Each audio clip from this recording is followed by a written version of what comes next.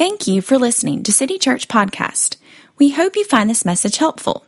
And at the same time, it is important to us that you know podcasts should not be a substitute for the flesh and blood people of the church. Church is more than sermons. If you aren't a part of a local church, we would love to help you find one in your area. Please don't hesitate to email us at sermons@borocitychurch.com. That's sermons at BOROCitychurch.com. We would be happy to help. Thank you for listening. I pray that you would speak through your word. I pray that you would open the minds and the hearts of those here. Allow them to receive what you may be telling them. And Lord, if it is difficult, I pray that you give them the strength to receive it. Lord, these things we just ask in your name. Amen. So, throughout history, we've been introduced to the stories of people who have not wanted to die. It supposedly drove explorers like Juan Ponce de Leon who explored this realm of the hemisphere. You've got musical artists like Oasis, Kane Brown, Drew Holcomb, The Highwaymen, and Juice WRLD, and Queen. They all sang songs about wanting to live forever. And half of those people are no longer with us, so I guess they didn't really know much about living forever. We see the desire for immorality culminated in my family's favorite series of books that were turned into blockbuster movies, Harry Potter. In the final book and the final two movies, it becomes evident that the evil wizard in the books, Lord Voldemort, tried to immortalize himself by dividing his soul into several parts and hiding them in various places. It seems that for quite a long time, humans have been enthralled by the thoughts of eternal life. This idea even carries on to thoughts of people today. Scripture speaks to that as well. We have an account in the book of Mark that shows us Jesus' response to what it takes to gain eternal life. Jesus is approached by a man who's got a lot going for him. He's young, successful, wealthy, and honorable by all we can see.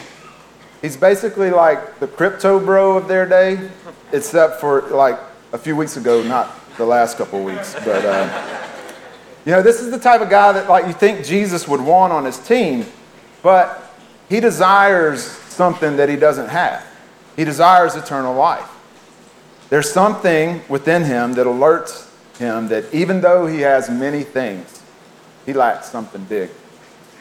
So he seeks it out. He goes to Jesus to find his answer.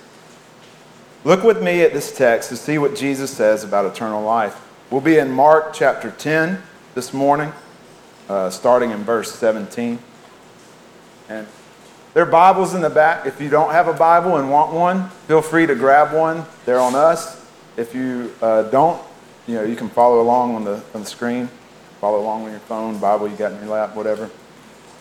But we're looking at Mark 10, verse 17. It says, as he was setting out on a journey, a man ran up to him and knelt before him and asked him, good teacher, what shall I do to inherit eternal life?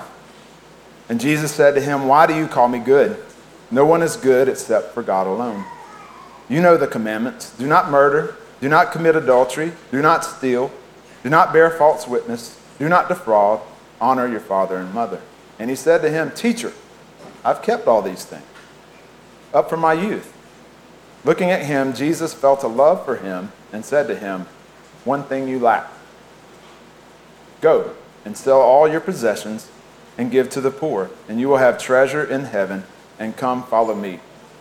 But at these words he was saddened, and he went away grieving, for he was one who owned much property. So, to start, the first point of my sermon today is to look to Christ for the answer. Mark starts this passage by referencing and reminding us that Jesus is on his way to Jerusalem and on his way to the cross. This young man finds him along his way and runs and falls at his feet, either out of respect or humility or flattery. Looking to Jesus' reaction, he takes it as a sign of respect or reverence, as the scripture tells us that Jesus felt a love for him. This man is of Jewish descent, and like a good Jew, he knows the teachings of Judaism and that they require obedience to the law. But somewhere along the way, he's likely been exposed to the teachings of Jesus. And these teachings have shown him that there's more to it than just mere obedience to the law. That's not enough, and he comes to Jesus to find the answer. So the man, he comes and he calls Jesus good. In Jewish thought, you would only refer to God as good. So when he applies this title to Christ, it begs the question, why do you call me good? Christ points it back to God and says that he's the one who's good. Jesus' purpose was not to draw attention to himself, but rather to draw attention to God. For God is the one who saves, heals, forgives, restores, and gives eternal life. Next, he points into the commandments. His focus is on the latter portion of the Ten Commandments. And these commandments relate to how, they focus on how we relate to one another. They're a little more tangible. You can look and see if they're being upheld. There's a way to find evidence of obedience in this portion of the Ten Commandments. The man, probably in an interrupting fashion, states to Christ that he's kept the commandments since his youth. By using the term youth, he likely means since his bar mitzvah. This is when a Jewish male takes on the responsibilities of following the law. Here Christ doesn't question whether it's true or not. He rather asked him to do something more. He asked him something that will attest to his obedience to God. Jesus asked the man to give up all that he owns so he can follow Christ. And this saddens the man. It saddens him because he had many things and did not want to give them up. This saddens the man because Jesus is shattering his idol. Like Lord Voldemort, when Harry, Ron, and Hermione start destroying Horcruxes, this man is seeing what he truly wanted escape his grasp because he's being exposed. Jesus has found the one thing that is holding back this man from God. Jesus has a way of doing that. He has a way of putting his finger on the pulse of a person and finding things that keep us from God. He has a way of pointing out in us what truly needs to change.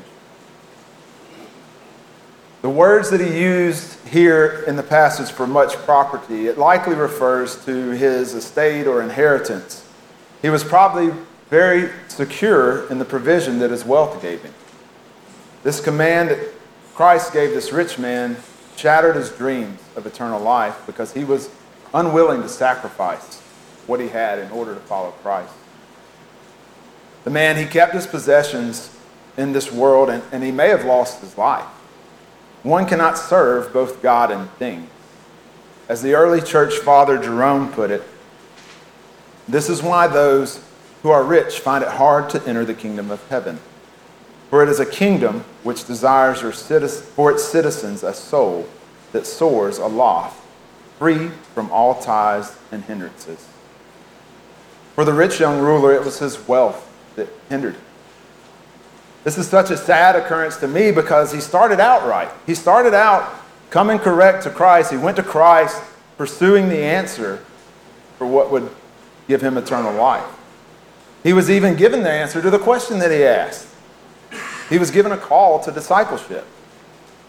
The call to discipleship does not constitute an additional obligation in life, but rather it judges and replaces. It subordinates all obligations and allegiances to the one who says, "Follow me." If salvation is of God and not of the believer, is such a sacrifice necessary? It is, for whatever is given away will be repaid many times over. This is not a general call to all Christians to live a life of poverty. For some people, other things may need to be given up in order to be obedient to God. Some may need to give up a particular vocation because it stands in the way of Christian growth and value to the home and family. Some may need to give up they may need to give up a particular lifestyle that is dishonoring to God. Some may have to give up things that they are passionate about because that passion gets in the way of their devotion to Christ. For some, it may be a particular relationship that is getting in the way of your relationship with Christ. Discipleship is costly. It involves sacrifice, obedience, and following the example of Jesus. The greatest enemies to faith and obedience are self-satisfaction and pride, and nothing removes those bulwarks more effectively than poverty. Derek Webb gives a good modern-day version of the rich young ruler in the lyrics to his song by the same name. It says, "Poverty is so hard to see when it's only on your TV and 20 miles across town. We're all living so good that we moved out of Jesus' neighborhood where he's hungry and not feeling so good from going through our trash." He says, "More than your cash and coin, I want your time, I want your voice. I want the things you just can't give me. So what must we do? Here in the West, we want to follow you. We speak the language, and we keep all the rules, even a few we made up. Come on and follow me. Sell your house, sell your SUV, sell your stocks, sell your security, and give it to the poor. What is this? Hey, what's the deal? I don't sleep around, and I don't steal. I want the things you just can't give me."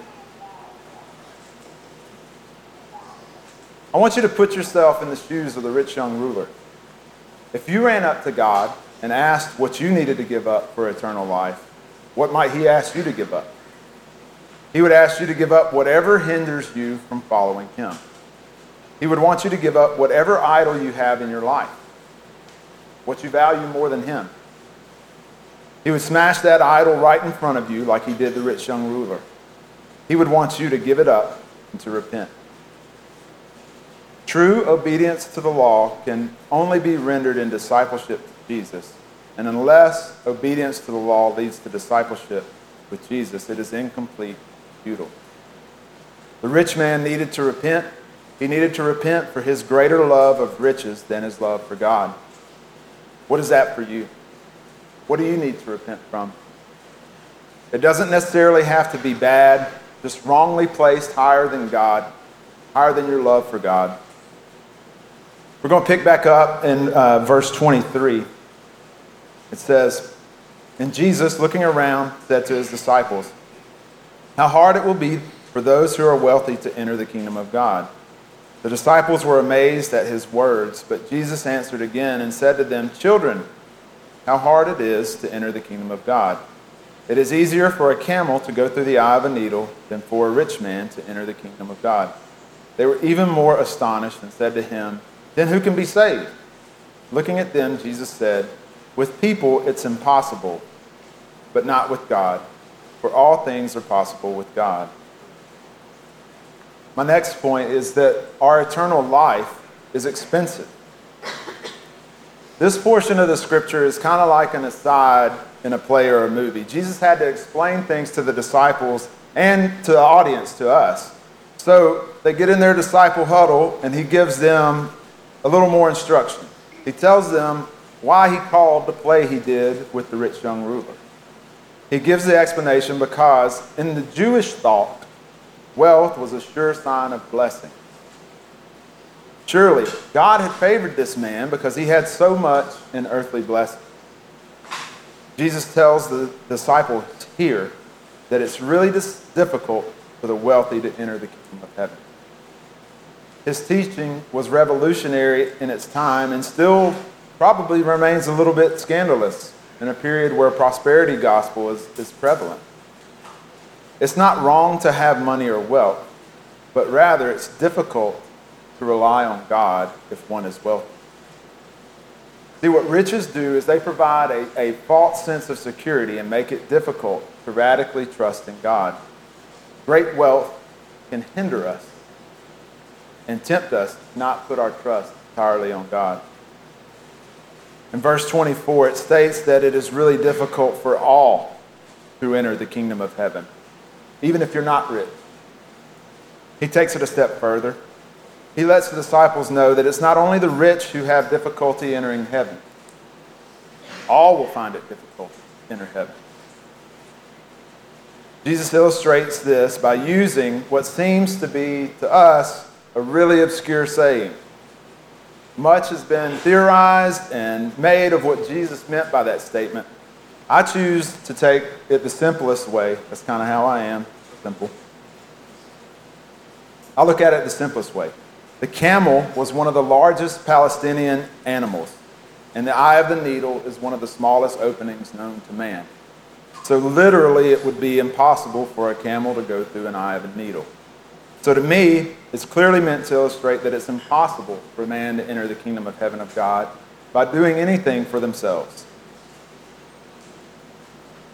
It all hinges on verse 27, in astonishment, because the disciples were probably under the idea that they were on the path of inheriting eternal life. They asked Jesus, well, who's going to be saved then? And Christ's response is that no one can be saved of their own accord, but it depends completely on God. Absolute trust in God make it possible for a faithful disciple. Christ tells the disciples this, probably firmly planted in his mind is the knowledge of the plan that God has for his children, the plan that involves his imminent death. Because of the sin of the disciples and the sin in our lives, we are unable to enter the kingdom of heaven on our own. God gave the law to the Jews and they tried to uphold it. We could try to uphold it too, but ultimately we will fail just as they did. The law was given to expose our inability to live a life worthy of the kingdom. But God sent his son, Jesus, so that he could live a perfect and sinless life. Jesus was killed on the cross for our sin. He bore the wrath that we deserved in order to allow us to enter the kingdom of heaven. None of us are able to do it on our own. We have to have God and we have to have Jesus Christ. Christ knew that he was going to die. He knew that eternal life would be more costly. We're going to pick back up in verse 28. Peter began to say to him, "Behold, we have left everything and followed you." Jesus said, "Truly, I say to you, there is no one who has left house or brothers or sisters or mother or father or children or farms for my sake and for the gospel's sake, but that he will receive 100 times much now in the present age. Houses and brothers and sisters and mothers and children and farms along with persecution, and in the age to come eternal life. But many who are first will be last, and the last first." My final point for today is that you gain so much more than you give up. Peter speaks up for all the disciples. He tells Jesus, "Hey, wait, we've given up everything to follow you." And truly, the disciples gave up much more than many of us modern-day disciples. They did leave vocations and families behind in order to follow Christ. Christ assures them that their reward for their obedience will be immeasurably more in eternity than what they left behind on earth. This is a truth that does translate to all. All of those who are obedient and forsake all else to follow him will be awarded in eternity much more than has been given up. I don't think that means that we'll get a lot of the things that we gave up. Rather, I think that what we will gain, eternity and fellowship with God, is far more valuable than anything that we leave behind for the sake of the gospel and Jesus Christ. Followers must understand that persecutions will accompany the rewards. I think this is a little odd that when Christ said this, that he put persecutions in with the reward. At first glance, to me, it seems like that's partly a punishment. And sometimes I can be a little overzealous like Peter. When I put myself in Peter's shoes, I think that I would have said, wait up. So persecutions are part of the reward? This is something that our American context doesn't, we know very little about this. When I try to wrap my head around what would make persecution a reward, I think about the persecuted church today. This is probably the only thing that I know of today that could be comparable. Our brothers and sisters who live in other lands where they don't have the privilege to worship openly like we do, many of them experience God in deeper ways than we can imagine. They give up very much to be able to worship God, but they gain deeper relationship with him. The remarkable thing about this list in verse 29 is that our most essential and natural relationships and allegiances must be forsaken, all for the call of Christ. Christ must take priority over our possessions, our family, and wealth. Those who have left the things that are described in these verses are promised all these things 100-fold in the fellowship of the church. We must be willing to sacrifice things that are valuable in order for us to experience the discipleship of Christ. This will lead to our reward. It may not seem that we will be rewarded. But the believer knows that many who are now first in regard to power and importance will someday be last, and someday those who lack wealth and standing in society will have much in God's kingdom. The kingdom of God topples our priorities and demands new ones of his disciples. We can be downtrodden and persecuted while we're here on earth, but eventually we will be rewarded. God will give those who believe greater blessings than we can experience on earth, but that's in eternity. To conceive of discipleship only in terms of costs and sacrifices is to conceive of it wrongly. It's as if you married a beautiful, smart, God-fearing woman who can cook, but only to think up what you were giving up to marry her. You have gained so much more in a marriage than your independence could give you. You will have a deeper companionship than you would have ever had otherwise. That is what it's like to give up things to follow Christ. You gain so much more than you could ever lose. There are a few points of application that I'd like for us to put into action for our lives. The first is that we should look to Christ and ask him to point out areas of our lives that we may need to sacrifice in order to follow him. For each of us, there's something that hinders our discipleship. There's something that we allow to get in the way of being fully devoted and obedient to Christ. Ask him to expose that. Pray to God and ask him to reveal the idols in your life. Ask him to expose your barriers to discipleship. Next, deny whatever keeps you from following God. Don't be like the rich young ruler. He went to Christ, and Christ helped him to identify the thing that was in his life that he needed to change. He needed to do away with, but he didn't follow Christ. He didn't do what was asked of him, at least not that we can tell by our passage today. If you sincerely want to know what hinders you, God will tell you, but you have a responsibility to deny it. It will not be easy either. It's probably something that will take a major life change in order to remove it from your life. Don't be discouraged. Christ died on the cross so that we could have victory over things on this earth and keep us from discipleship. He will give us strength to live an obedient, blessed life. Finally, know that your eternal reward is far greater than anything that you can imagine on earth now. It may seem that what you're giving up and denying on earth is huge to you, but the rewards that God gives his children are so much better. What we have on earth are things that we have thought up for ourselves. They are things that we have invented. They lead us away from what God has created for us. There's a rich place for us in the kingdom of God if we will be obedient and pursue God. I'm going to pray for us. Dear Lord, we thank you for your word.